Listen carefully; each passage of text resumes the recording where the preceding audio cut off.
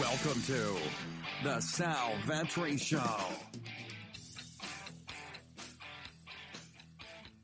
Ladies and gentlemen, boys and girls, welcome back to the channel and the podcast. It is currently 11:10 p.m. East Coast time, Sunday, November 24th. We're going to break down the Monday Night Football Showdown slate for the NFL Week 12 between the Los Angeles Rams and the Baltimore Ravens. So, before we get into it, welcome to the channel. If you are new here, my name is Sal Vetri. I do indeed cover daily fantasy sports in the NFL, NBA, WNBA, and the MLB streets. You can find my social media accounts linked up down below. Instagram, I'll release some stories here and there, as well as posts on exclusive content, giveaways, and just releases for free for only Instagram followers to see.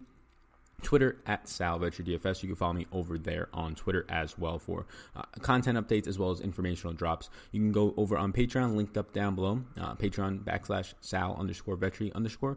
Easier way to get there is just linked up in this podcast and YouTube video description. So check that out if you want to support me over there. Lots more content goes out over there, about double to triple of what I do on YouTube each week for not only the NFL, but also the NBA. If you're interested in that, more podcast episodes, projections, game-by-game notes, lots of things go out over there. You can check all that out, stat sheets as well. So that is all over on Patreon. That is all really the plugs that I have. Just hit that subscribe button. It really does help me out. I appreciate it. And if you hit the 5-star rate and review on the audio version, you will be entered into a contest to win a free fantasy draft contest entry into last week's, or next week's is what I should say, Week 13 main event. I'm going to see what they have contest-wise for Thursday, Thanksgiving. Maybe we can get some things given away for there. There will be Thanksgiving content, but we will get into that later in the week. Probably on Tuesday, videos will come out and populate for all the Thanksgiving content Tuesday and Wednesday. Let's get right into it. So hit that subscribe button. I appreciate it. People over on the audio version, how those ears doing? We'll get into it. Look, this is a slate that I'm very big on the under, 46.5. Look, you have a team in Baltimore that's going to run the ball 30-plus times. I mean, Lamar on his own will run. He's been averaging over 12 rush attempts per game for the last 6 weeks. You have 13 rush attempts per game in a guy like Mark Ingram, and then you have Gus Edwards averaging 7 rush attempts per game. Justice Hill is averaging about 2 to 3 rush attempts per game, 2.9. So this team, on average, like just based on all the ways that their running backs are running right now, they're averaging about 35 carries per game. So yeah, it's going to be a game where Baltimore, they want to do that. They want to run. I mean, their leading routes or leading targets right now over the last 4 games is Mark Andrews. And he only has routes run 63 over the last 4 weeks. That's nothing. That's nothing at all. He's running like 16 routes a week, and he's leading this team. It's absolutely insane how little they're throwing the ball because they don't have to. They have a good defense. They have a quarterback who's mobile, and they have 3 usable, and really just 2, but 3 if you count Lamar, usable running backs. Lamar leading his team in yards per game at the running back, at the just running back position on the ground, but he's a quarterback. It's insane.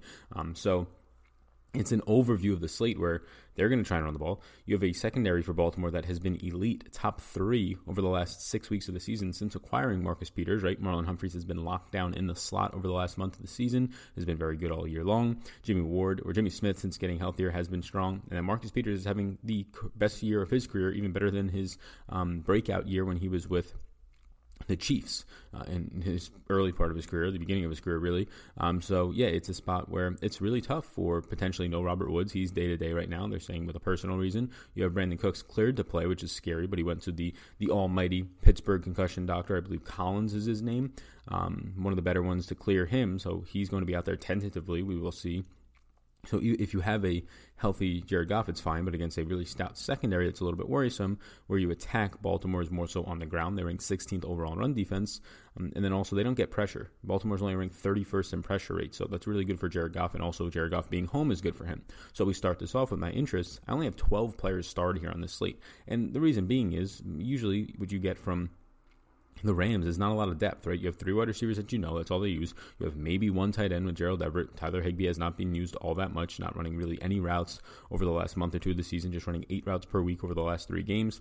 And with Cooks and Woods due back, he's really out there. And then you have Todd Gurley, who's getting a ton of usage now and pushing away Malcolm Brown and even Darrell Henderson Jr. from being anything but viable, or anything of viable at all. So you have really just like 6 position players in the kicker and the defense for Jared Goff's side of it. And then the similar things can be said for Baltimore. Their offense runs through Mark Andrews, who's priced up, Hollywood Brown, who's priced up in a difficult matchup against Jalen Ramsey. Although Ramsey has been very bad this year, leads the league in catches allowed per game. He's only played in 7 games and has allowed 33 receptions. That's insane for Jalen Ramsey. Over 6 receptions or over 5 receptions per game, right around 5 receptions per game right now for Jalen Ramsey is absolutely insane. Leads the league right now, which is crazy for a cornerback of his caliber. Obviously, he's had some tough matchups. Julio got him a little bit. We'll get Hollywood Brown, rookie, which is much easier of a matchup for Ramsey, I would say. But that's where the offense is, right? Mark Ingram has not been all that great on the ground. 13 rush attempts, 13.4 per game. His 2 receiving touchdowns last week aren't going to hold up. So it's a spot where you have Lamar Jackson standing out. But his price tag, we will get there. But $13,600 is absolutely insane to try and roster. And then these backup running backs, backup tight ends, I don't have much interest in.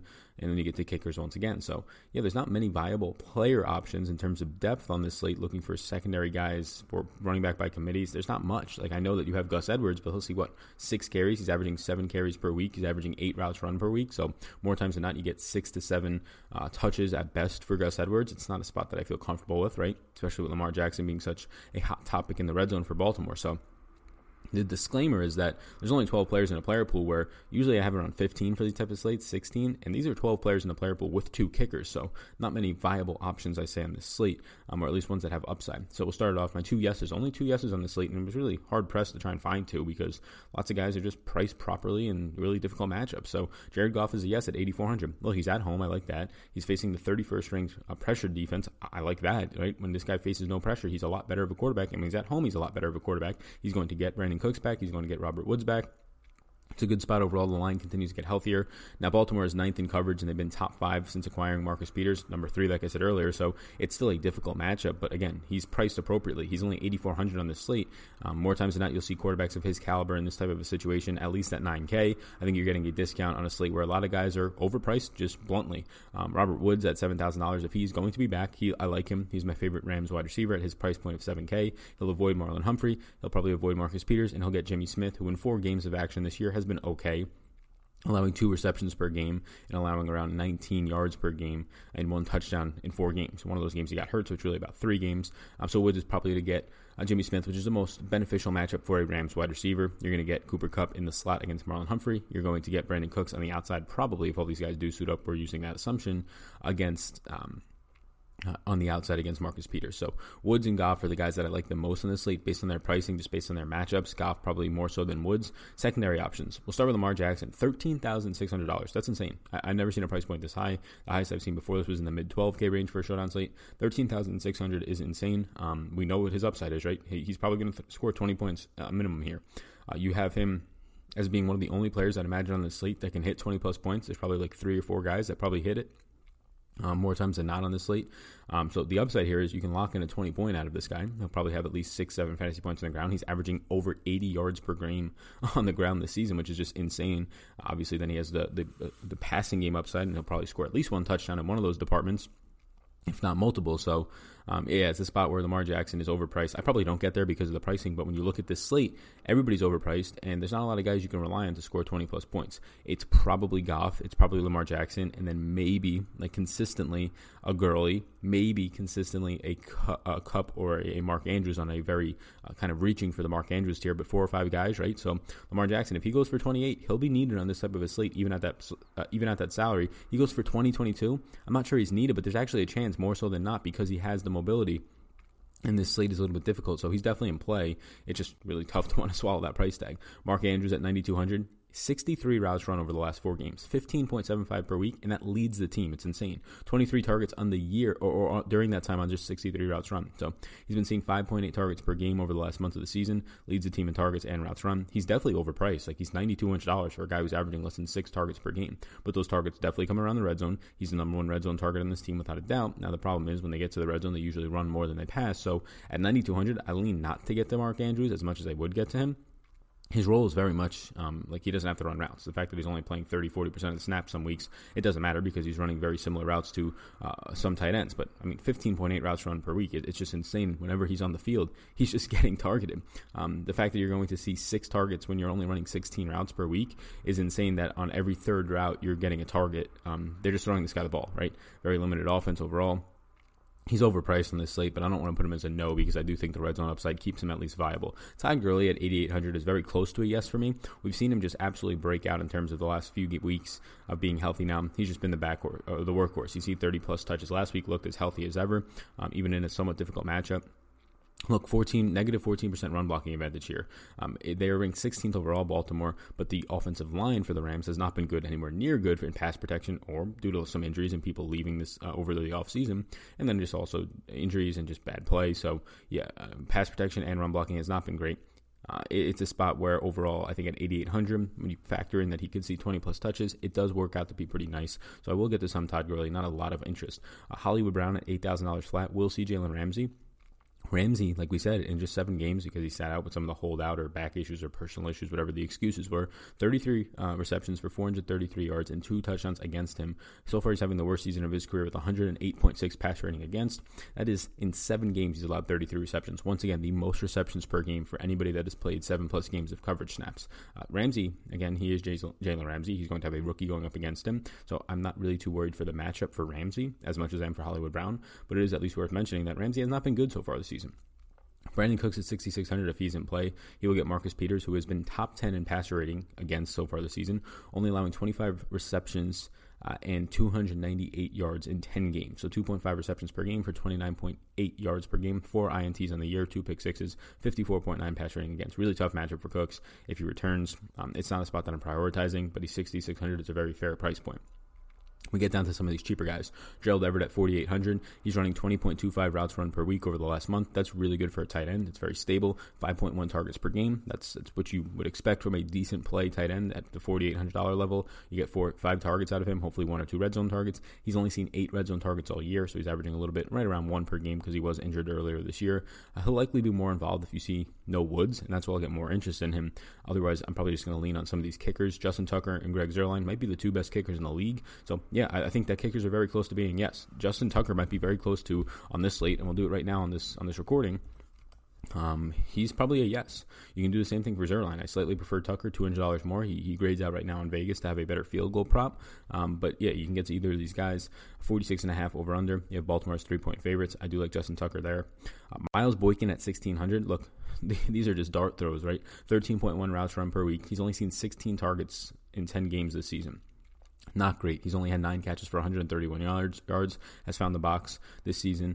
He'll have a positive matchup, the best matchup on the field against Troy Hill. The only problem is they don't run a ton of 2 wide receiver sets. They run a lot of Willie Snead and Hollywood Brown when they run, or 3 wide receiver sets. They'll run a lot of Willie Snead and Hollywood Brown, and then you'll not really get that much Miles Boykin on the field. You're lucky if he's out there for like 30% of the snaps. You saw last week you had Seth Roberts out there for 60+% of the snaps. Their wide receiver rotation is so weird, but if I was going to take a flyer on one of these secondary options on the Ravens, it would be Boykin. Just know that's very low upside. And then Hayden Hurst, backup tight end. He runs about 12 routes per week over the last 5 weeks. He's had 2 targets per week over the last 5 weeks. On the season, he is averaging 2 receptions per game, 2.4 targets per week, and 12.4 routes run. So, like, what you're pretty much getting at Hayden Hurst is 1 to 2 receptions at $800. You're hoping for a touchdown, right?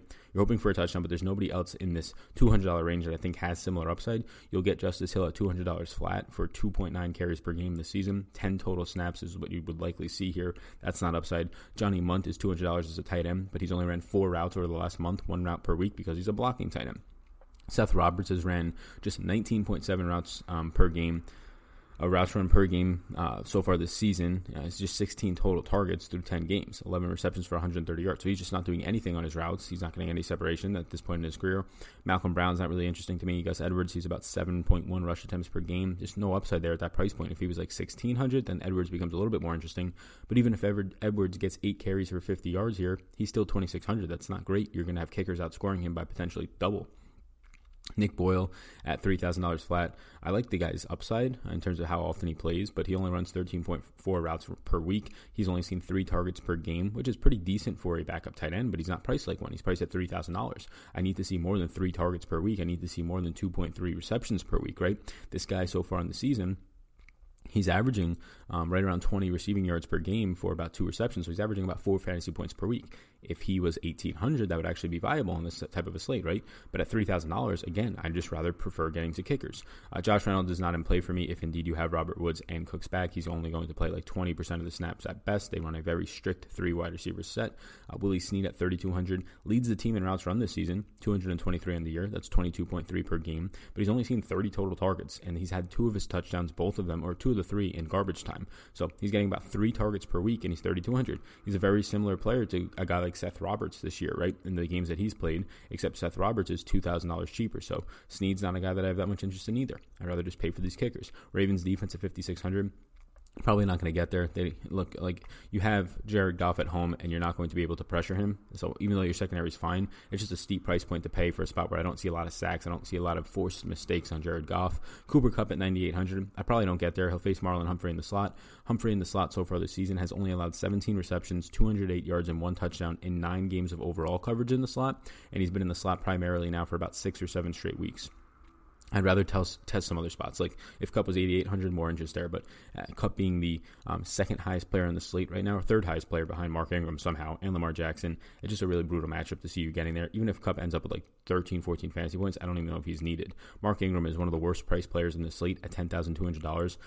So I'll happily pass here. Ingram's only seeing 13.6 carries per game. His quarterback is outrunning him per game in terms of rushing yards. Over the last 6 weeks of the season, Lamar Jackson is averaging more rush attempts than his own primary running back, quote-unquote primary, with Mark Ingram seeing like only 50% of the snaps per week right now. So, yeah, it's not a spot that I'm going to pay like 5 figures. I don't even want to pay like 8 figures for or $8,000 for Mark Ingram, let alone 10,000 plus. So it's pretty crazy to me that he's that expensive on this type of a slate. We just went through every name, every viable name, at least in my opinion. Rams defense is not something that I want to target at 2,800. You're facing a team that's going to run the ball probably 35 to 40 times in this game, and they're going to throw it like 20 to 22 times. Maybe somewhere around 25 times, they run 35 times. But that being said, they're just going to milk the clock, and you have a guy in Lamar Jackson who is going to run more than he probably throws in terms of the upside. Well, that's not true. He's not going to run 25 times, but he'll run 25 times, or he'll throw 25 times, and he'll run somewhere around like 10 to 12 to 15 times. So when it's that balanced for a quarterback, it just really makes it really hard for a defense to force pressure, right? This is a guy who is elusive back there in the pocket. It's really hard to make him have sack fumbles, to force him into pick sixes. It's just a guy who's a different type of animal, a quarterback. He's a unicorn, if you will. Tough to get defensive scoring out of that. So just to recap, my yeses are really just like Jared Goff and Justin Tucker, or Jared Goff and insert the kicker you like more between Justin Tucker and Greg Zuerlein. And then Robert Woods becomes like a very low-end yes for me. Not something that I have a ton of confidence in. We'll see what his status is come tomorrow. My maybes are Lamar Jackson, even with that price point. Like usually, I've been fading 12,000 plus quarterbacks all year. The first one that I played was Deshaun Watson. Why did I play him? It was a slate where I didn't see that many people, or he was 11,000 plus. But I've been fading a lot of 11,000 plus quarterbacks on Showdown slates this year, and it's been working. But why did I play Deshaun Watson? Well, the number one reason why I played Deshaun Watson was, well, it was a slate where there wasn't a lot of optimal scoring plays, and he has mobility. Lamar Jackson is the definition of a mobile quarterback right there with Mike Vick, and it's a spot where there's not a lot of other scoring plays on this slate, or the ones that might have upside are just overpriced, right? Mark Ingram, Cooper Kupp, Mark Andrews, all, in my opinion, are overpriced, even Todd Gurley to an extent. Mark Andrews, Todd Gurley also in play for me. Marquise Brown, Hollywood Brown has a sneaky good matchup. Ramsey's been struggling this year, but again, he's still Jalen Ramsey against a rookie wide receiver. Tough matchup without a doubt. Brandon Cooks should return. Fair price point there. Again, the kickers are in play. Miles Boykin and Hayden Hurst. I probably don't even get to them, but they're, if like people are just trying to search for low-end flyers, those would be the guys that I go to. They're just really thin. Like what you're hoping there is a touchdown. Miles Boykin had it last week, I believe. You're just hoping for a touchdown.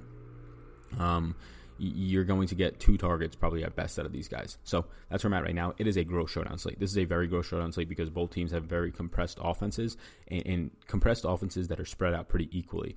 So not a great spot to target. I think Goff in a kicker is like the only thing that I feel really stable about on this type of a slate. So thank you for tuning in. Hit that subscribe button before you go. We will have Thanksgiving content coming on Tuesday, maybe even tomorrow on Monday, depending on when I can get all this stuff out. I mean, if you're watching this on Monday, then potentially today, but more than likely Tuesday, Thanksgiving content will be dropping, as well as Wednesday.